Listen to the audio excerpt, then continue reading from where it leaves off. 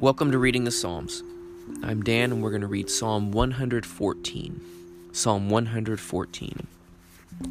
When Israel went forth out of Egypt, the house of Jacob from a people of strange language, Judah became his sanctuary, Israel his dominion. The sea saw it and fled, the Jordan was driven back. The mountains skipped like rams, the little hills like young lambs.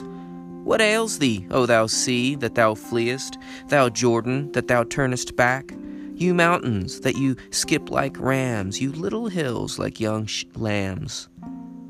Tremble, thou earth, at the presence of the Lord, at the presence of the God of Jacob, which turns the rock into a pool of water, the flint into a fountain of waters. This is a short psalm full of excitement and wonder. I get the impression that this is the one that all the kids would be excited to sing. It has a great, powerful telling of the great deliverance of God for his people. The Exodus seems to be the one moment that resounds in the Jewish people's memory. We see it showing up over and over again in their lessons, in their discussions, throughout the text of the Bible. It's in so many of their psalms. And it is the great demonstration that they point to and proof that they had God, that their God was the God, and that he was there to deliver them and to lead them, to nourish them, and to be with them. And so many of those ideas are expressed in this psalm. God leads them out from a people of a strange language, from foreign and from distant and from hard and from difficulty. And then he has them to become his sanctuary, his rule, his home. He lives in them and with them. All the waters run and hide. And quite literally, when you look to the story of what the Red Sea did and then what the Jordan River did as Israel left and then approached into Canaan, we can see how God made the world change for them. And in verses 4 and 6, talking about the mountains and the hills running away like rams and sheep. Mountains are always used in often used in Old Testament literature to symbolize nations and peoples.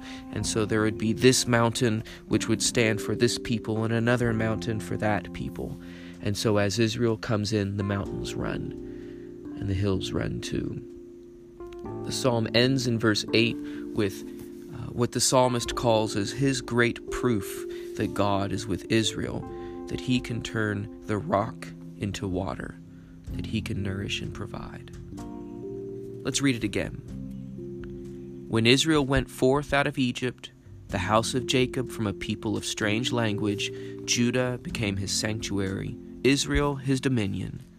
The sea saw it and fled, the Jordan was driven back, the mountains skipped like rams, the little hills like young lambs. What ails thee, O thou sea, that thou fleest, thou Jordan, that thou turnest back? You mountains, that you skip like rams, you little hills like young lambs. Tremble, thou earth, at the presence of the Lord, at the presence of the God of Jacob, which turns the rock into a pool of water, the flint into a fountain of waters. The end of the psalm demonstrates, and with this resounding image of water, that though there be no hope, God makes life. Though God's people may find themselves with no hope at all, he is their hope and he is their life. And this is the gospel message today. Thanks for listening in, and I'll talk with you tomorrow.